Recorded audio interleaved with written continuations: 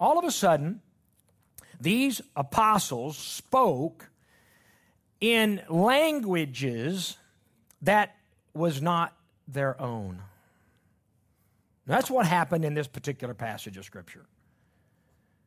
And there's a little debate about that. They began to speak the words of Christ in a language that they did not grow up speaking. All right? And these were not educated people. All right? And so what happened here, you have all this hustle and bustle, Jews coming from all over the then known world. It's busy. There's commerce going. There's noise, mixed languages all over. If you go to Israel today, you go to Jerusalem right now, it's that way. We've been there several times, and I'd love to go again sometime. I'd love you to go with us sometime. It's a wonderful experience to be in Jerusalem, and you hear all kinds of languages, because there's tour buses of people from all over the world. And you hear all kinds of languages. And that's what was going on in this time. And so the gospel of Christ is right here. And so the Holy Spirit come in this manner to preach the gospel. And he gives these men at this time the ability to speak in languages that they did not know. So it was confusing. There was some chaos going on here. But it wasn't out of order at all. It was just different. It was something they had never experienced before. And there's a word out there that kind of describes this. I think it might be a help to you today. I looked it up on my dictionary this week. It's called chaotic. It's a cool word. I never knew it existed until this week. Chaotic. And what that means is chaos and order at the same time. Chaotic. And it's governed by or combining elements of both chaos and order. It's two things going on at the same time. It looks to be chaotic, but there is order to it. And that's what happens to a lot of our lives, is it not? Sometimes our lives appear to be very chaotic, right? And then over a period of time, God begins to bring a peace into it. He brings another piece of information. He brings another piece of life into the situation. And then some 6 months later, you look back and say, oh, I now see the order. Right? I now see, man, it was tough. One piece at a time was tough. But when I see it all put together, I say, oh, now I see where God has me. Right? And so this word, I think, is something Christians ought to grab to.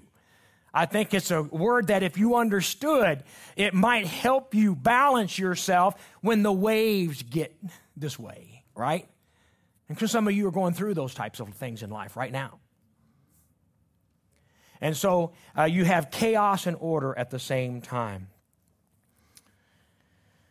And so somehow they come to this passage of Scripture, and and we're going to get to it. Just hold on. I see you getting in a hurry. Don't get in a hurry. Acts 2:14 in just a minute.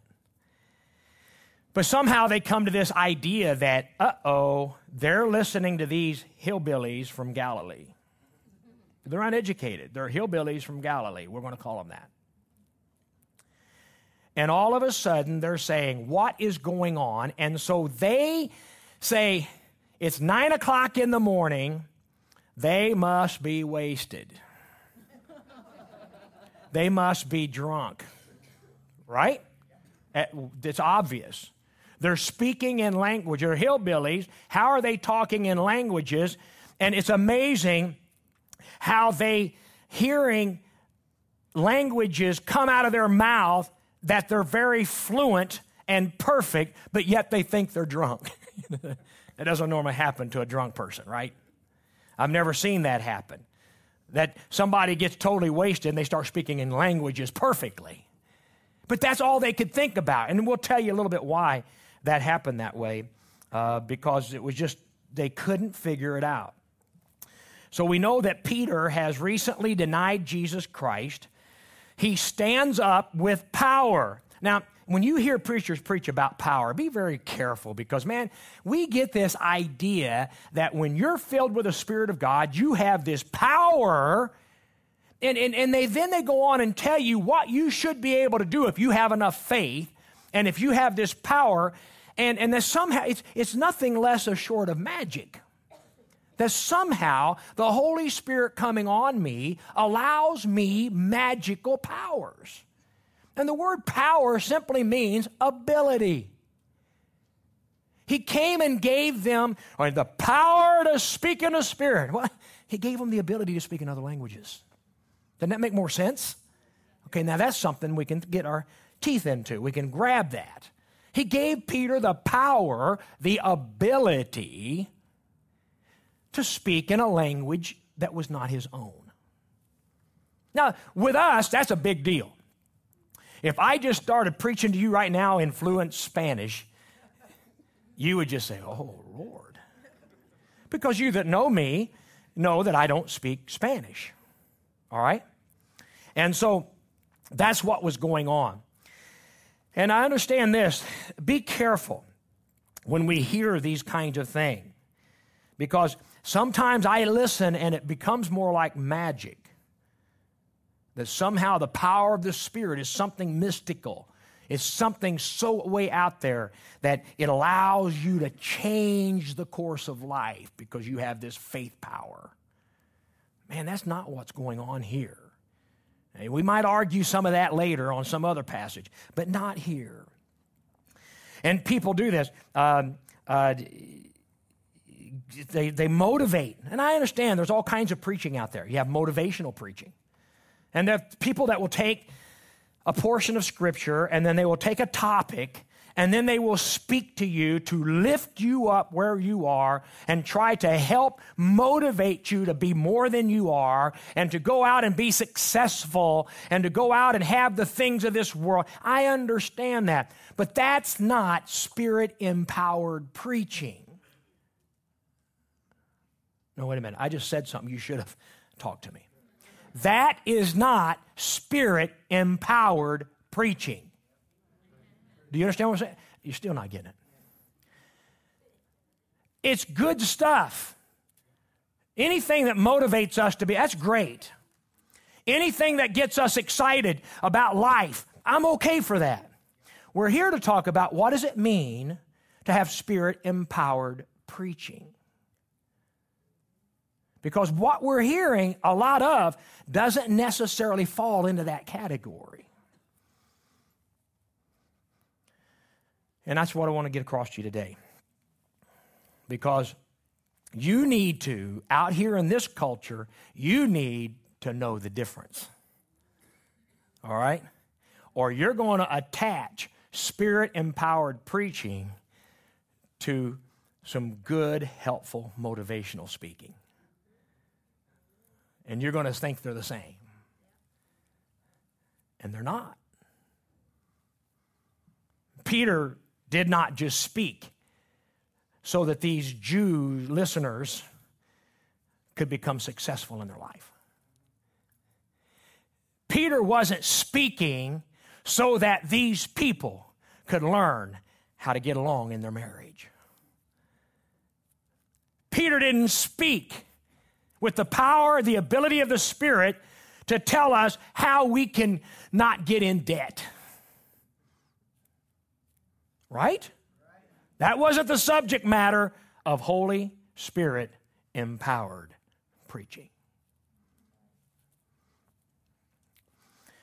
I better get back to the notes. Because, man, now I'm really distracted. And so I want you to understand that Spirit-empowered, I didn't say those speeches, those sermons are not helpful at some level. I like anything that makes me more positive, right? Because left to myself, I can get real negative. Don't say anything, Connie. You understand? I can see the cynic. I can be very cynical. It's just, my life has pushed me. So I have to, on purpose, not allow myself to fall into that flesh. because God has been good. God is good. God's going to continue to be good. I don't care the disappointments I've ever had. They don't measure up to the gift He's given me. Right, guys? So all the mess that the disappointments and I coming short and always struggling and getting older and the pains that you folks and we go through together. But you know what? Put it all together. Take this whole body, put all of our junk right here in the middle. God is still greater than all of that. Amen? Well, go ahead and do it. Don't halfway do it. All right? We can't be doing things halfway. God is greater than all that stuff. Even when we face death of our family members, and some of you have had to face that, and you cried and the pain of that, in the end, God brings comfort to you. Amen? That we've got hope, right? That it isn't over, right? It's just over for now, right? And so we have that. So I like that. But I really want you to grow up to the point that you can say, well, that's good, but I know what Spirit-empowered preaching is. Number one, Spirit-empowered preaching is grounded in Scripture, verse 14. But Peter, standing with the 11, lifted up his voice and addressed them. Men of Judah, or men of Judea, and all who dwell in Jerusalem, everybody's gathered from all over the unknown world. Let this be known to you, and give ear to my words, for these people are not drunk. See, they supposed they were drunk. Since it is only the third hour of the day, well, they began counting the hours of day at 6 in the morning. See, the day started at 6 at night. You know, that's when the Sabbath starts, 6 at night. But the day starts, the third hour of the day would make it 9 o'clock in the morning. That's the third hour of the day. See, our day begins in the morning. Their day begins at night. And the third hour of the day is 9 o'clock in the morning. And so he's saying, look, it's only 9 o'clock in the morning. These men are not drunk. You see, Jews wouldn't even eat. This is the first prayer time. They wouldn't even eat before 9 o'clock in the morning. They've already eaten the night before. They're not going to eat until the first time of prayer happens. And then they'll eat after that. So he's saying they're not drunk. They would not do that. And so, now today, that might not work, okay? Right? I'm sure there's a lot of people drinking long before 9 o'clock in the morning. All right. But in that day, it was very obvious. He could say, no, we don't do that. We don't even eat. So we're fine. But this is what was uttered through the prophet Joel. So Spirit-empowered preaching is grounded in Scripture. And when Peter starts his first sermon, after the Holy Spirit comes upon him in a special way, he starts preaching what Joel, the Scriptures, already said. He didn't make something up. He didn't just get up and say, oh, I tell you, though, God's coming, and just start talking out of the top of his head. When the Holy Spirit came upon him, he said, hey, guys, they're not drunk, okay? He wanted to qualify that first. That's the best way to start a church service, okay? All right? They're not drunk. Now, this is something that has to do with Joel, the prophet. He goes right to the Bible. He goes right to the prophet. He goes right to already written Scripture. And in the last days it shall be, verse 17. God declares that I will pour out my Spirit on all flesh, and your sons and your daughters shall prophesy. When we say that prophesy, it means they will preach. Don't make that something mystical. It doesn't mean they will make up stuff. That's not what it means. Your sons and your daughters will prophesy. And we don't know what they're going to say. No, they're going to say stuff out of the Scriptures. That's Spirit-empowered preaching. It's grounded in the Scriptures, all right? And he says, and your young men will see visions, and your old men will dream dreams. Even on my male servants and female servants in those days, I will pour out my Spirit, and they shall prophesy, and I will show wonders in the... Now, understand, there's two different things going on here. Because he says, in these last days. So keep this in mind. He said there's going to be signs and wonders, and the earth below, and blood, and fire, and vapor, and smoke, and the sun shall be turned to darkness, and the moon to blood before the day of the Lord comes. Now, this is a pretty cool statement. The great and magnificent day. Man, that's a neat word, isn't it? What is the great and magnificent day? You know what it is, I think? It's the day right here preaching the gospel of Christ. We live in the great, magnificent day. We take it for granted, but the fact that we're up here all over the world today, there is preaching of the gospel of Jesus Christ all over this world. That's a magnificent day. And it shall come to pass that everyone who calls upon the name of the Lord shall be saved. And this can be twofold. Now that phrase, Israel used that in the Old Testament. If they would call upon the name of the Lord, he would come and help them out of their trouble. But in the gospel magnificent day, sinners, people without God who call upon the name of the Lord shall be saved eternally. It's kind of a twofold understanding there. And so Peter is using Scripture to show them how and what things are happening at that time. Isn't that good? Spirit-empowered preaching is grounded in the Bible. So I say, here's another point. Let the Bible interpret our experiences. Be careful not to let your experiences interpret the Bible. Right? We have to be very careful. Thank God for experiences. Experiences are great, but don't let your experiences interpret the Bible. But I don't care what the Bible says. This is the way I feel. No, you do care what the Scripture says. Because the way your experience may not line up with the Scripture. But boy, we're being taught that your experiences are what you need to be following. It seems to be very acceptable to leave things unquestioned, because if somebody says, this is what happened to me, we automatically are supposed to agree that must be of God. If somebody stepped up here, man, there's churches all over. They say, this week God came to me in a dream and a vision, and we'll start talking like that, and we're just supposed to walk out and say, praise God, it was inside a church building, so it must be true. But man, do you believe that? That miracle happened right there, and I didn't see anything, but boy, they said this is what happened. They had this little... Folks, just because you have an experience does not mean it's from the Scripture. That doesn't necessarily mean it's of God. And boy, I want to say that nicely. I'm not trying to hurt anybody. I'm trying to help all of us to bring back some reasonability about what preaching is. It doesn't have to be God. I mean, I'm going to say something here. I'm not trying to be ugly at all. All right? That's not what I'm trying to do. And I'm not picking on one particular sin, because we all have sins that we deal with, right? I mean, we all deal with some type of sin of a heart. Some people have weaknesses that they just can't get off of the certain sins in their lives. I understand that. But we're living in a day, and young people, wake up just for a minute. I'm not saying you're sleeping, but you may not be thinking with me.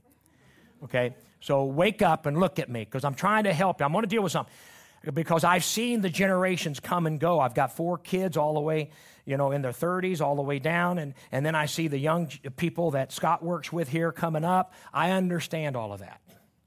But we live in a culture that lives this way. And there are Christian kids who think this way. In their hearts, they say, I know that God, through the Bible, speaks against living together sexually outside of marriage. If you read the Scriptures, it's obvious. That is something that God says no. Okay? Kids grow up in church, and they understand that. They want to believe it, and they believe it until they get the opportunity. Right, guys? That's what happens. And when we live in a culture that embraces it, then it makes those of us Christians over here look like we're drunk, okay? Dad, are you drunk? Will you shut up? I mean, get with it. Everybody, this is just part of our culture now, and we don't see a big deal. So we start arguing in that kind of manner. And if you are in that this morning, and I've dealt with people from Simply Church that live together and all this, I am not condemning you in the least. Believe me, I've got my own sin to worry about. Come on, folks, you do too. So we're not here to condemn anybody. I'm not here, and if you're sitting in that kind of a situation right now, man, if you want prayer, come talk. I'll help you in any way, but there's no condemnation in this at all. I don't have any. I'm trying to make a point. I'm using this bold one because it is so acceptable now among the new generation. And those of us who just simply point out God's view are looked at as, get out of here. Because here's what people think when they come to their own sin, whether it's that one or one of our own. Like, say we gossip, right? I still like that old line back there in Hale. You know, I don't like repeating gossip, so listen up the first time. All right? All right? I would never repeat it. Right? But I'll tell it to you. And then you go tell somebody. All right? And so we have our own sins that we deal with. And but in this one, what happens is, and here's what happens. I've heard it from teenagers. I've heard it from close people to my home. God will understand. Yeah. He will, but not the way you think. He will, but not the way you think. When we know we're adverse to the Scriptures, but then we think in our heart, God will understand, I'm just human and weak. What you're saying is, I know this is God's will, but He'll let me slide because He loves me unconditionally. That's what you hear, right? You've heard that. But see, God makes it clear what marriage was from the beginning. And nowhere in Scripture does marriage refer to anything other than a man and a woman. Connie, I need to take my name out of being president. I just blew it. That's on tape, so they got me. Right? So my aspirations of running are over. But it's not there. And I don't want to get into that. I want to keep this idea that God understands. We think that God will understand in a way that absolves us. Right? But go read King David. King David didn't get absolved from his wicked sin. Right? Go talk to Solomon. Talk to Samson. How about Ananias and Sapphira in the New Testament? They didn't get absolved.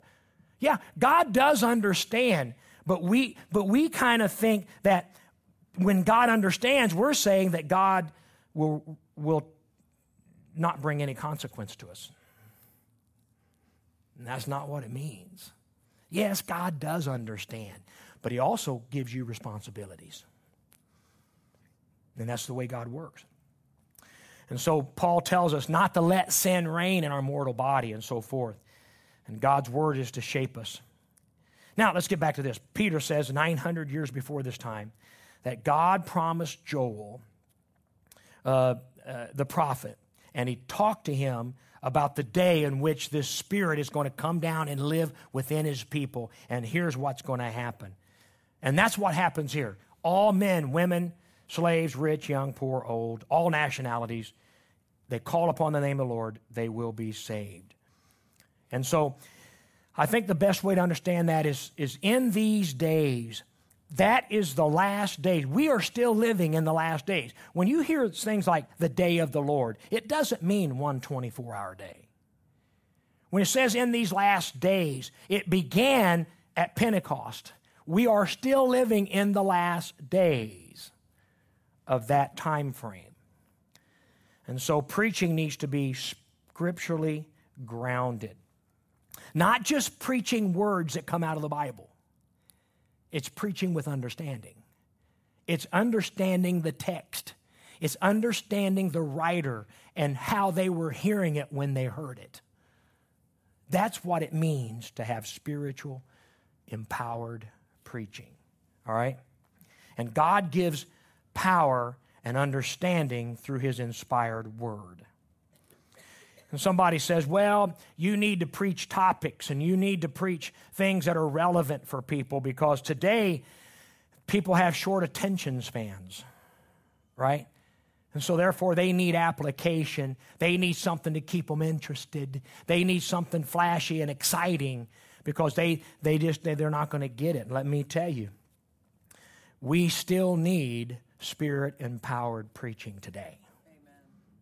You see, 40 years ago, people were much more well-versed in the Scriptures. Today, the generations are not well-versed. Our kids don't read the same way we did 30 years ago. They don't read like that. Everything's electronic. Their reading skills are at a low level because that's what our education system does. We just assume because kids go to church, they understand the Scriptures. That's not true. They still need to be taught the Scriptures. It's amazing, isn't it? Everybody, I don't care if you know Jesus Christ as your Savior, at least one time a week, I think more, but let's don't argue that. One time a week, every believer in Jesus Christ needs to sit under sound preaching of the Word of God. I have not met anyone who does not need it. All the way from the preachers to those who, amen? Preachers need to sit and listen to the preaching of the Word of God. Not sermons, not just preaching, but the preaching of the Word of God. I'm telling you, every 7 days, you need that going through your brain. Amen? Come on, folks. You need that. Quit thinking you don't, because you do. Everybody needs that. Young people, if anything, I don't know, you may not buy into everything I say. You may not buy into everything your mom and dad say, but buy into this one thing that God says. You need a good dose of good preaching once a week at least. Right? Because I'm telling you, if you don't get that constant preaching from the Word of God, your life will take a whole different course. Right, guys? We've lived it. We know. And so every week we need that. Secondly, Spirit-empowered preaching is Christ-centered. Is Christ-centered. Men of Israel, hear these words. Jesus of Nazareth, a man attested to you by God with mighty works, wonders, and signs that God did through him in your midst, as you yourselves know. He's preaching to a group of people, these 120 plus. They saw Jesus after he rose again. You believe that? He said, you guys know this. You saw it with your own eyes. We ate with him. That's amazing, isn't it? Look at verse 23. This Jesus, not some Jesus, this Jesus. You say, but preacher, there was a lot of Jesuses in that day. Everybody claimed to be Jesus in that day. Yeah, but there was only one that died and rose again. You never mention the other ones after that, right? He pretty much set himself apart from the fakes. Right, guys? And he said, delivered up according to the definite plan and foreknowledge of God, you crucified and killed by the hands of lawless men. God raised him up, loosing the pangs of death, because it was not possible for him to be held by it. Psalm 16 and Psalm 110. For David says, I saw the Lord always before me, for he is at my right hand, and I may not be shaken. Therefore my heart was glad, and my tongue rejoiced. My flesh also will dwell in hope, for you will not abandon my soul to Hades. David is speaking the words of Jesus. David didn't go to hell. In verse 24:7, for you will not abandon my soul in Hades, or let your Holy One see corruption. He's talking about Jesus. He's not going to die and rot in that tomb. Verse 28, and you have made known to me the paths of life. You will make me full of gladness with your presence. Verse 29, brothers, I may say to you with confidence about the patriarch David that he both died and was buried, and his tomb is with us today. In other words, he's saying when David wrote these words, he wasn't writing about himself. He was writing about the Messiah. He was writing about the Christ who would come and die. He said, because David, he's over there. I've been there. If you're sitting on the eastern wall of Jerusalem, Temple Mount, if you look across, you'll see the olive Garden of Gethsemane. And you go down this valley and up. It takes you several hours to walk the road all the way around. And right over about it, I can see it with my eyes. I've seen it 3 or 4 times now. And as you're sitting on the pinnacle of that's the place where they say Jesus was tempted to throw himself off.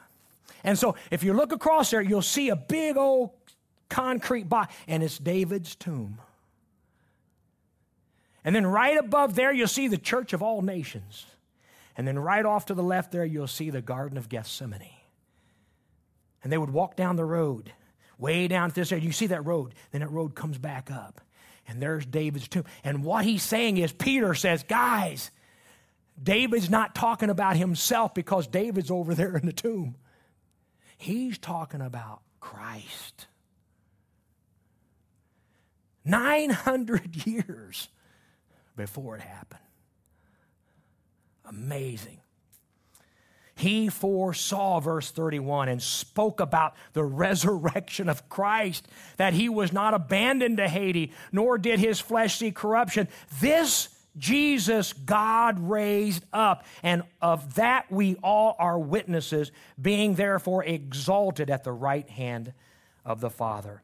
And having received from the Father the promise of the Holy Spirit. See, Peter's explaining what's happening. He has poured out this that you yourselves are seeing and hearing. For David did not ascend into the heavens, but he himself said, the Lord said to my Lord, to me, sit at my right hand until I make you your enemies a footstool. What you see here today, Peter says, is proof that Jesus is Christ. That's what he was teaching. And so Spirit-empowered preaching is scripturally grounded. Spirit-empowered preaching makes much of Jesus. Much of Jesus. You see, when I grew up, I grew up in a fundamentalist background. And so when I grew up, there was a lot of rules, right?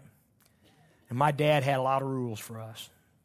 And to watch my dad grow in the 50 years, and then for me to pastor with him for 20 years nearly. You know what I mean? And to have him grow, and he and I both together trying to traverse this.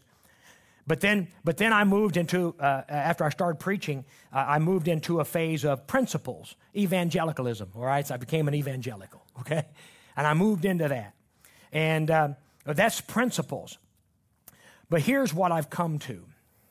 The Christian life is not about rules. It's not about principles. The Christian life is about a relationship. It's a relationship with your Heavenly Father. Man, it's made the difference. It's brought me to Florida. It's brought me to Jacksonville. It's brought me to Simply Church. That it is a relationship with God. Amen? That's what it's about. And it's a journey. And the journey, man, God always gives us twists and turns, doesn't he? The Christian life is not a bed of roses. I've heard that so many times, and those of us who have been saved for decades will say, yeah, it's tough. Christian life's not a bed of roses. But let me tell you, a life of sin isn't either. Amen? The life of sin isn't a bed of roses either. Many of us have walked away from that, have we not? It's not a bed of roses either. And this book, the Bible, is not just simply a collection of stories to bring moral values out to us. It's about what Jesus did, not what we do. That's what it's about. And then lastly, gospel-empowered preaching is grounded in scriptures. It's centered on Christ. And this last one, it is heart-focused. Gospel, spiritual, empowered preaching is heart-focused.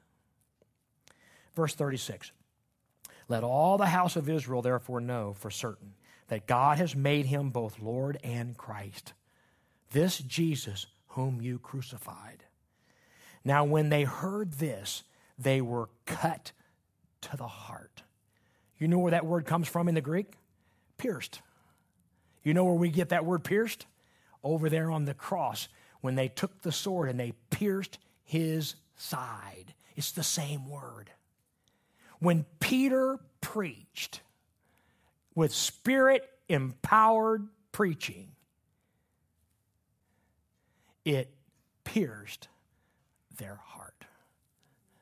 That's what Spirit-empowered preaching does. It pierces the heart of mankind. And he said to Peter and the rest of the apostles, brothers, what shall we do? At the end of Peter's sermon, guess what they said?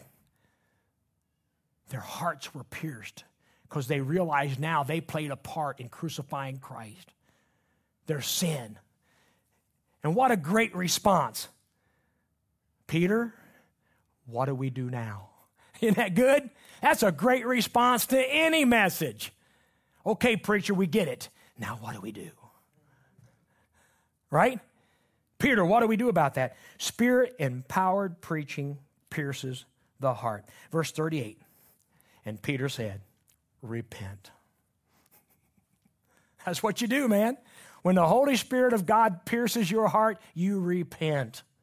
Now, I want you in your Bible to put a little parenthesis around that, the word repent and. Put a parenthesis there, like that. And be baptized, every one of you, in the name of Jesus Christ, and then put another parenthesis behind the word Christ. Put it there, or you're going to mix the message here. For the forgiveness of your sins, because a lot of people will take that verse and say, see, you have to be baptized. But you need to put parentheses around there, and I'll explain it. For the forgiveness of your sins, and you will receive the gift of the Holy Spirit, for the promise is for you, for your children, and for all those who are far off, every one whom the Lord our God calls to himself. And with many other words he bore witness and continued to exhort them, saying, save yourselves from the crooked generation. So those who received his word were baptized. It's not, baptism didn't have them receive the word. They received the word, and then they were baptized. And there were added to that church about 3,000 souls, not 3,000 bodies. Amen? It said 3,000 souls. Not bodies. Souls. That's what builds churches. It's souls. All right? And so what happened here, and I've got to go do this quick, so we want to go. When he says repent, that's the only thing Peter says that a sinner has to do, is to repent. That's it. You said, well, what about this and be baptized? Well, you have to understand the way it is written. The baptism is a result of the repentance. It is the outward sign that I have already repented. It is an outward picture of me being baptized in the Spirit of Christ. And that's the way it's written, but sometimes people want to make that say something different.